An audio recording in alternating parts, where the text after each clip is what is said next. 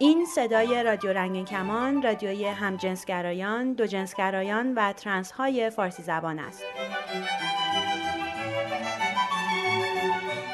برنامه‌های رادیو رنگین کمان هر دوشنبه و جمعه از ساعت 8:30 شب به وقت تهران از طریق امواج کوتاه رادیویی 31 و 41 متر، فرکانس های 9925 و 7530 کیلوهرتز پخش می شود. صدای رادیو رنگین کمان هر روز در 2 نوبت از طریق ماهواره هاتبرد هم پخش می شود. صبحها از ساعت 10:30 تا 11 و هر شب از ساعت 23:30 به وقت تهران. برنامه‌های ما را از طریق اپلیکیشن های موبایل، فیسبوک و وبسایت radio.ranginkaman.com هم دنبال کنید.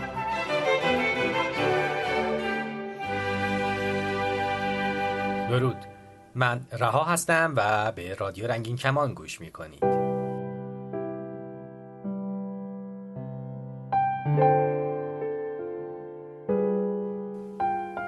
در برنامه قبلی در مورد مجادله دانشمندان در این مورد صحبت کردیم که بعضی همه چیز رو کار وراثت و طبیعت می‌دونستند و بعضی دیگه هم همه رو به تربیت و یادگیری از محیط ربط می‌دادند. و امروز بیشتر دانشمندان معتقد هستند که تعامل طبیعت و تربیت که شخصیت و رفتار رو در فرد شکل میده. همچنین در مورد کروموزوم ها که حاوی دستورالعمل های ژنتیکی هستند حرف زدیم و دستگاه تناسلی مرد رو توضیح دادیم. در این برنامه با دستگاه تناسلی زن آشنا میشیم و نحوه تشکیل اولین سلول شکل دهنده جنین رو توضیح میدیم. در زنان دستگاه تناسلی 2 قسمت خارجی و داخلی داره. قسمت داخلی شامل تخمدان، لوله های فالوپ، رحم و محبل است و بخش بیرونی کار دفع ادرار و لذت جنسی رو بر عهده داره. تخمدان ها 2 غده تخم مرغی شکل هستند که 2 طرف رحم قرار گرفتند و از طریق لوله های فالوپ به رحم متصل شدند. وظیفه این لوله ها انتقال تخمک تا درون رحمه. دختران تازه متولد شده حدود 150,000 تخمک نارس در تخمدان هاشون به صورت ذخیره شده دارند که تا زمان بلوغ و شروع سیکل قاعدگی شروع به رشد و تکامل نمی کنند. بعد از بلوغ هر ماه 1 تخمک به مدت 14 روز رشد کرده و رسیده میشه. سپس تخمک آزاد شده و از تخمدان به لوله های رحم حرکت میکنه که به این پدیده تخمک گذاری میگن. دوران باروری در زنان محدودیت داره و بعد از یائسگی دیگه تخمکی آزاد نمیشه. تخمدان ها در زنان همچنین وظیفه تولید و تنظیم هورمون های زنانه پروژسترون و استروژن رو به عهده دارن که نقش مؤثری در تنظیم دوره قاعدگی و فرم بدن زنانه و رشد سینه در زنان داره.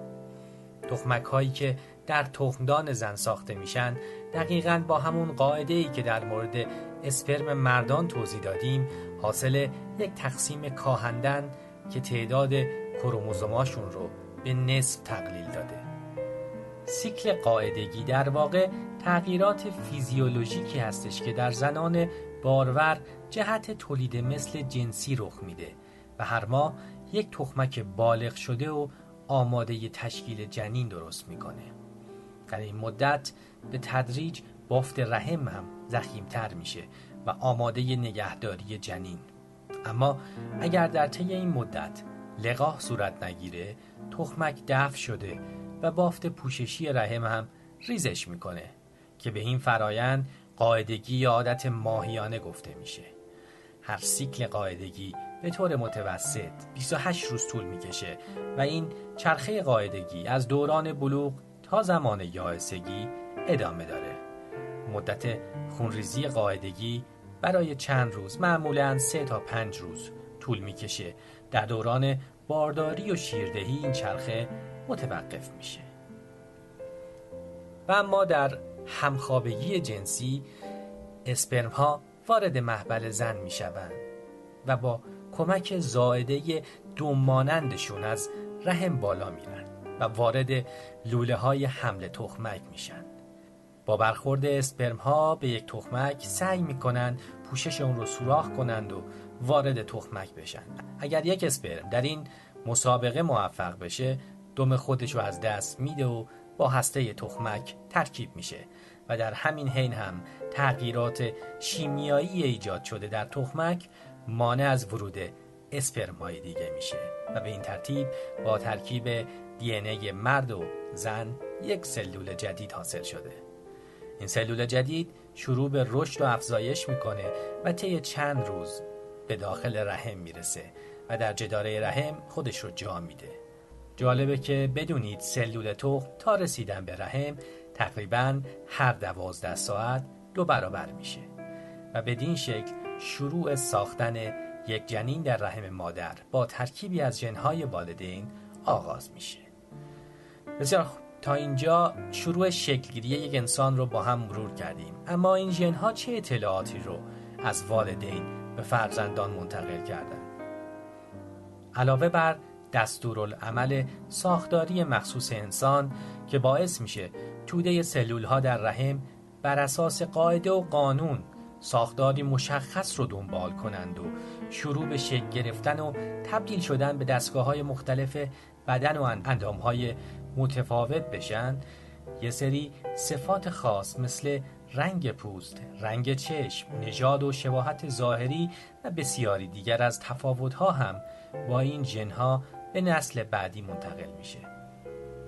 خیلی سال قبل مندل، پژوهشگری که روی گیاهان کار میکرد، متوجه شد که ژن‌ها به صورت غالب و مغلوب عمل میکنند و در اکثر مواقع ژن سالم غالب موفق‌تره و علاوه بر تنوع در نسل‌های بعدی بعضی از نقصان‌ها رو هم اصلاح میکنه. اما بعضی از بیماری‌های ژنتیکی مثلا هموفیلی هم بر اساس همین داستان ژنتیک به نسل بعدی منتقل میشن. هموفیلی یک بیماری اختلال در انعقاد خونه که به صورت ارثی از طریق ژن مادر به فرزندان پسر منتقل میشه، اما در فرزندان دختر میتونه صرفاً باعث به وجود آمدن یک فرد ناقل این ژن بشه.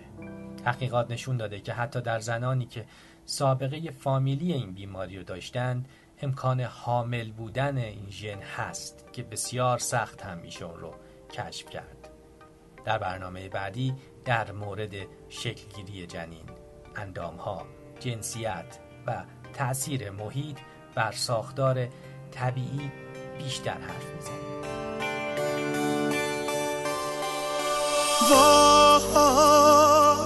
از حال هم خبر نداریم، دوریم و این تنهایی رو باور نداریم. بغضم با گریه وانه میشه، میخوام فراموشت کنم اما نمیشه. آه شبای سرد من، چیزی نپرس از درد من، وقتی خرابه حال و روزم، راهی ندارم بعد از این، چیزی نمیپرسم ببین، دارم تو آتیشت میسوزم. لعنت به هرچی رفتنه، این بغض سنگین با منه، سنگین تر از خواب زمستون. حالم بده، حالم بده، نفس بند اومده، دارم میخونم تو خیابون. بیاین از زندگی صحبت کنیم. تلفن 201 818 649 94 06. باز هم تکرار میکنم 201 818 649 94 06. همینطور آیدی اسکایپ radio.ranginkaman. وای از حال هم خبر نداریم، دوریم و این تنهایی رو باور نداریم. وای بغضم با گریه وانه میشه، باید فراموشت کنم اما نمیشه. آه شبای سرد من، چیزی نپرس از درد من، وقتی خرابه حال روزم، نمیپرسم ببین باید تو آتیشت بسوزم. لعنت به هرچی رفتنه، این بغض سنگین با منه، سنگین تر از برف زمستون. حالم بده حالم بخته، نفس بند اومده، دارم میخونم تو خیابون. آدرس ایمیل ما radio.ranginkaman @gmail.com.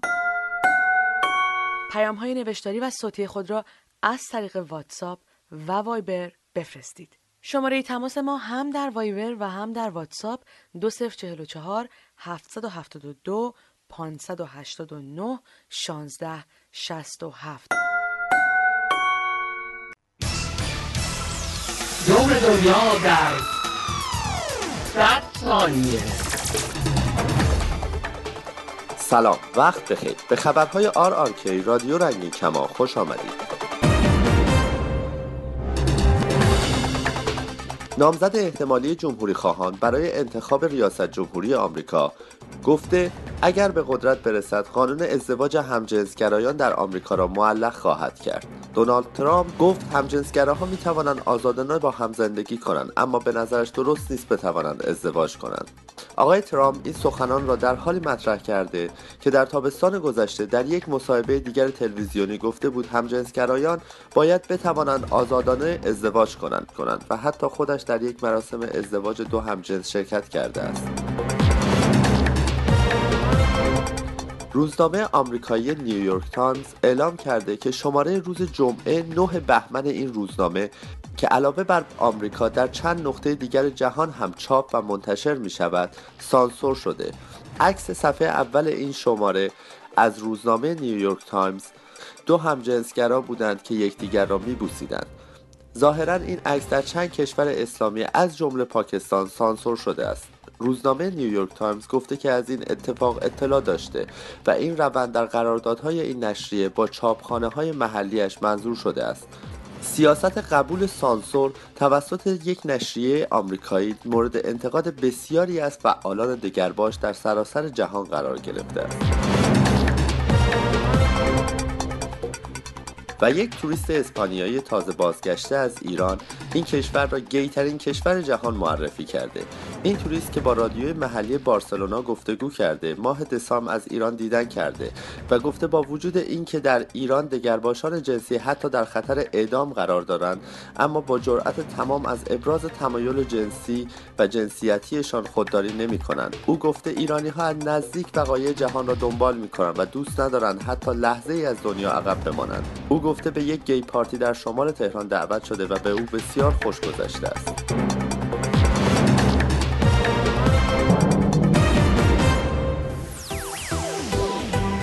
برای دریافت صدای رادیو رنگین کمان از طریق امواج کوتاه کافیه که از نزدیکترین مغازه فروش وسایل صوتی و تصویری یه رادیوی ارزون قیمت بگیرید که باند SW یا موج کوتاه داشته باشه. رادیو رنگین کمان هر دوشنبه و جمعه از ساعت 8:30 شب به وقت تهران روی موج کوتاه رادیویی 41 متر فرکانس 7530 کیلوهرتز پخش میشه. سیستم رادیو ضبط بسیاری از اتومبیل‌ها در ایران قابلیت دریافت امواج رادیویی کوتاه رو دارند. در باند SW دنبال فرکانس 7530 کیلوهرتز بگردید.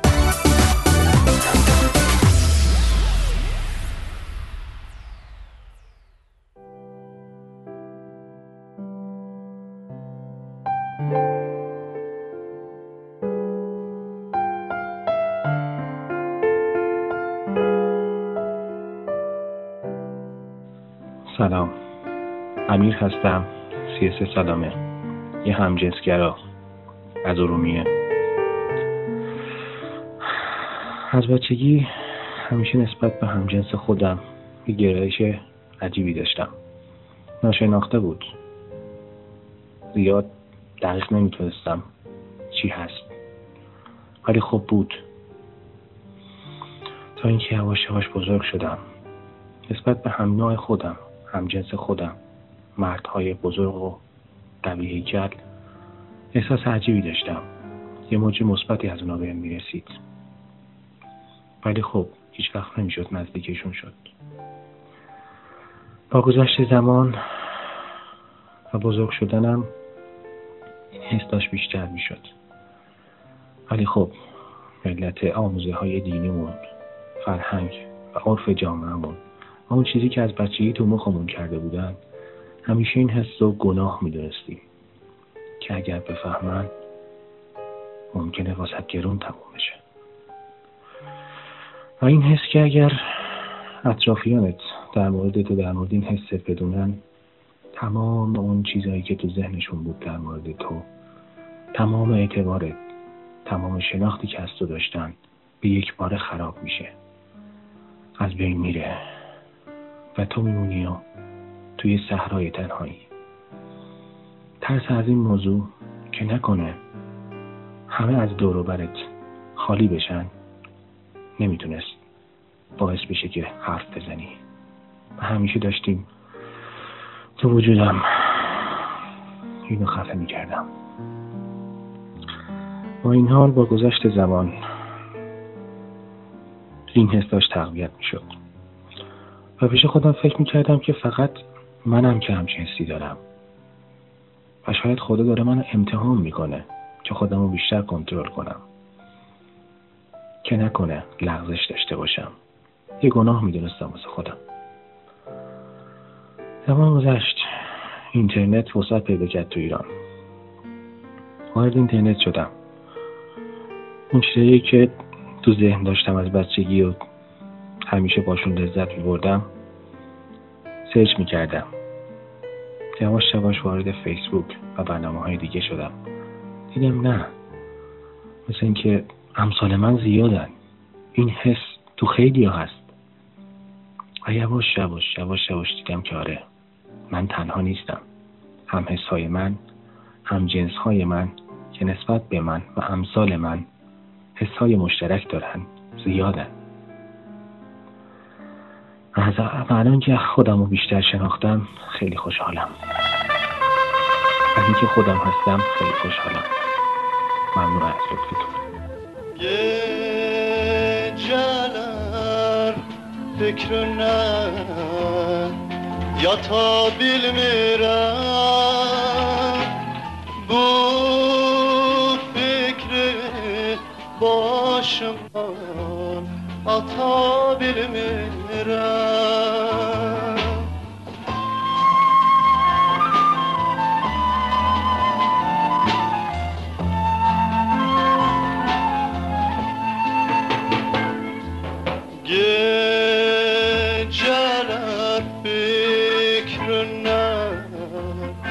یا تا بیل میرم بو فکر باشم تا بیل میرم لیلی که سنه شتا بیل میرم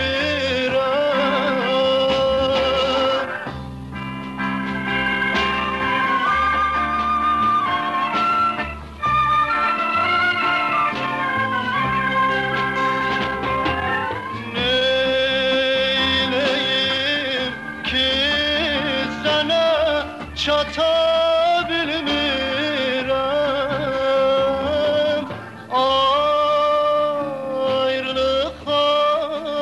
ayrılık aman ayrılık her bir dertten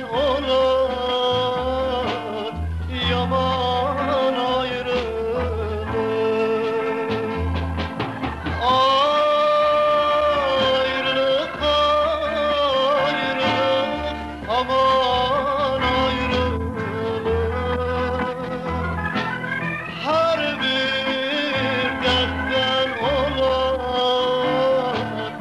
yaman ayrılık بیاین از زندگی صحبت کنیم. تلفن 201 818 649 94 06.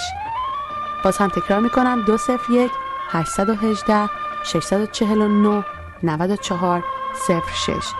همینطور آیدی اسکایپ radio.ranginkaman.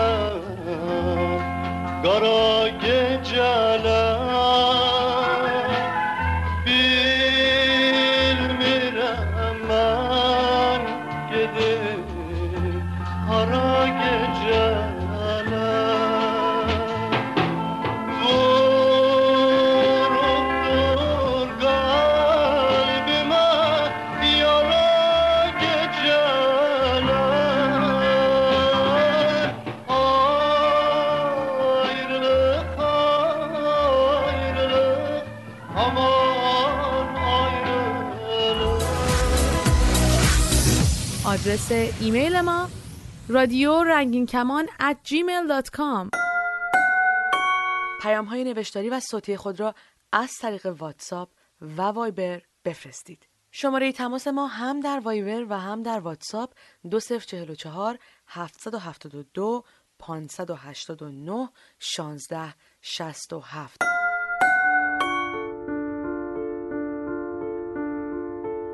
سلام میکنم خدمت شما و برنامه خوبتون. مرسی که به من وقت دادید که باهاتون صحبت کنم. من امیر هستم، از دبی تماس میگیرم و میخواستم، من تازه با رادیو شما آشنا شدم و میخواستم با یه خورده از درد دل خودم بگم و مشکلاتی که اینجا خودم و دوستانم داریم این توی امارات، که حداقل بتونم که کمکی باشم برای کسانی که توی ایران هستن، برای کسانی که مثل خودم هستن توی ایران و براشون جای سوال هست که خارج از ایران زندگی جامعه LGBT به چه صورت هست. و حالا من بخوام خلاصه ای از زندگیم توی این سالها بگم که ما اینجا زندگی کردم. تجربه زندگی تو اینجا برام خیلی دردآور بوده. یعنی واقعا چجوری بگم، من سال 2004 بود که باید بخواد با معرفی یکی از دوستام اومدم امارات به صورت توریستی و به خاطر اینکه خورده خب اینجا از ایران آزادتر بود و احساس کردم خب راحت‌تر از ایران. خود ایران اینقدر جوش برام مشکل بود، خصوص توی خانواده، توی اجتماع، توی محل کار. اینا گفتم حداقل توی دبی موندگار بشم، حداقل دور باشم از کسانی که معذبم پیششون یا مثلا محیط خانواده که معذب هستم. اینجا بتونم حداقل دور باشم از اونا و تنهایی بتونم که راحت‌تر زندگی کنم. اما متاسفانه اینجا با موقعی که اومدم اولندش که با مشکل اقامت روبرو شدیم که این مقداری مشکل اقامت داره اینجا، برای به خصوص ما ایرانی‌ها خیلی سخت اقامت گرفتن.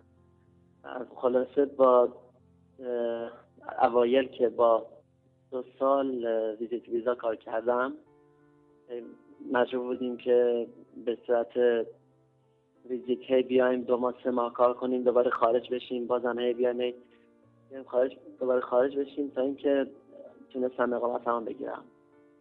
حالا خلاصه توی سالها که گذشته چیزی بگم، همش من دنبال یه دوستی گشتم بتونم که بتونم یه کسی رو پیدا کنم، بتونم باش با آرامش زندگی کنم. ولی متاسفانه که تمام این سالها نتونستم کسی مثلا همدمی داشته باشم، همدمی کسی رو پیدا کنم. و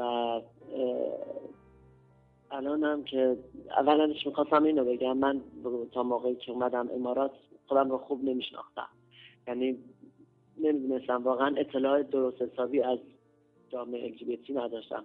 اینجا دسترسیم که بهتر دسترسی پیدا کردم به اینترنت، خب همه چی اینجا سایت ها حداقل اوپن‌تره سرچ کردم و دونستم حداقل خودم رو بشناسم، ببینم فهمیدم که نه تنها من نیستم.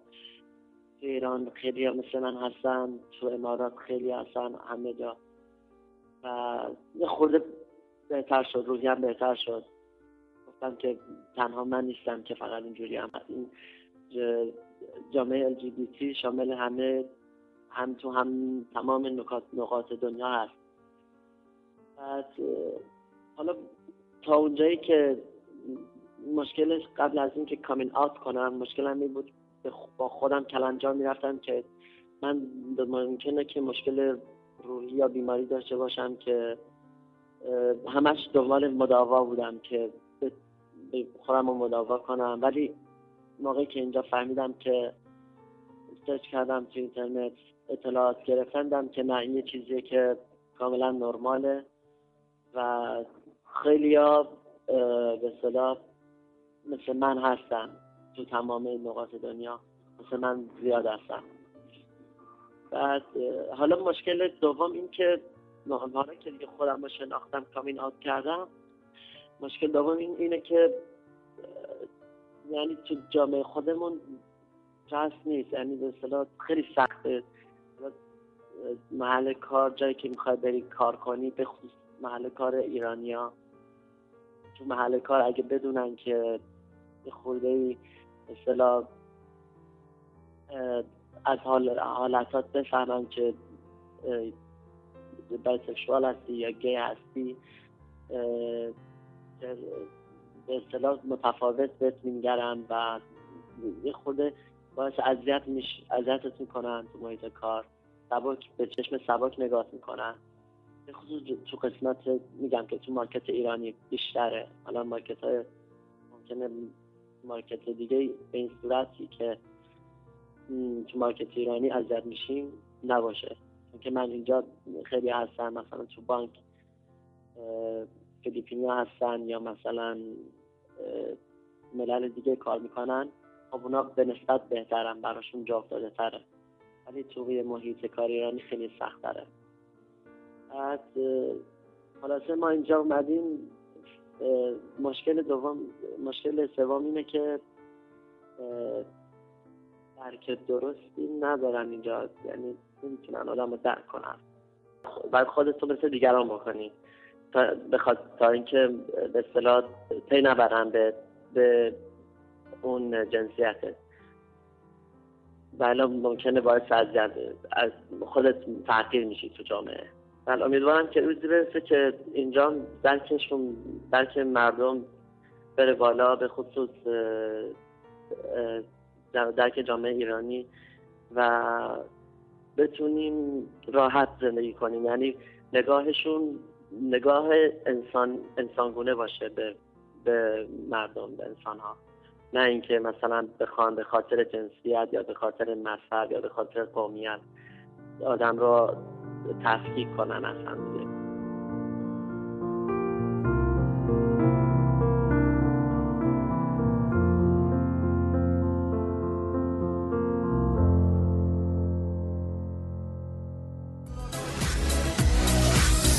آدرس ایمیل ما radio.ranginkaman@gmail.com. پیام‌های نوشتاری و صوتی خود را از طریق واتساپ و وایبر بفرستید. شماره تماس ما هم در وایبر و هم در واتساپ 2044 772 589 1667.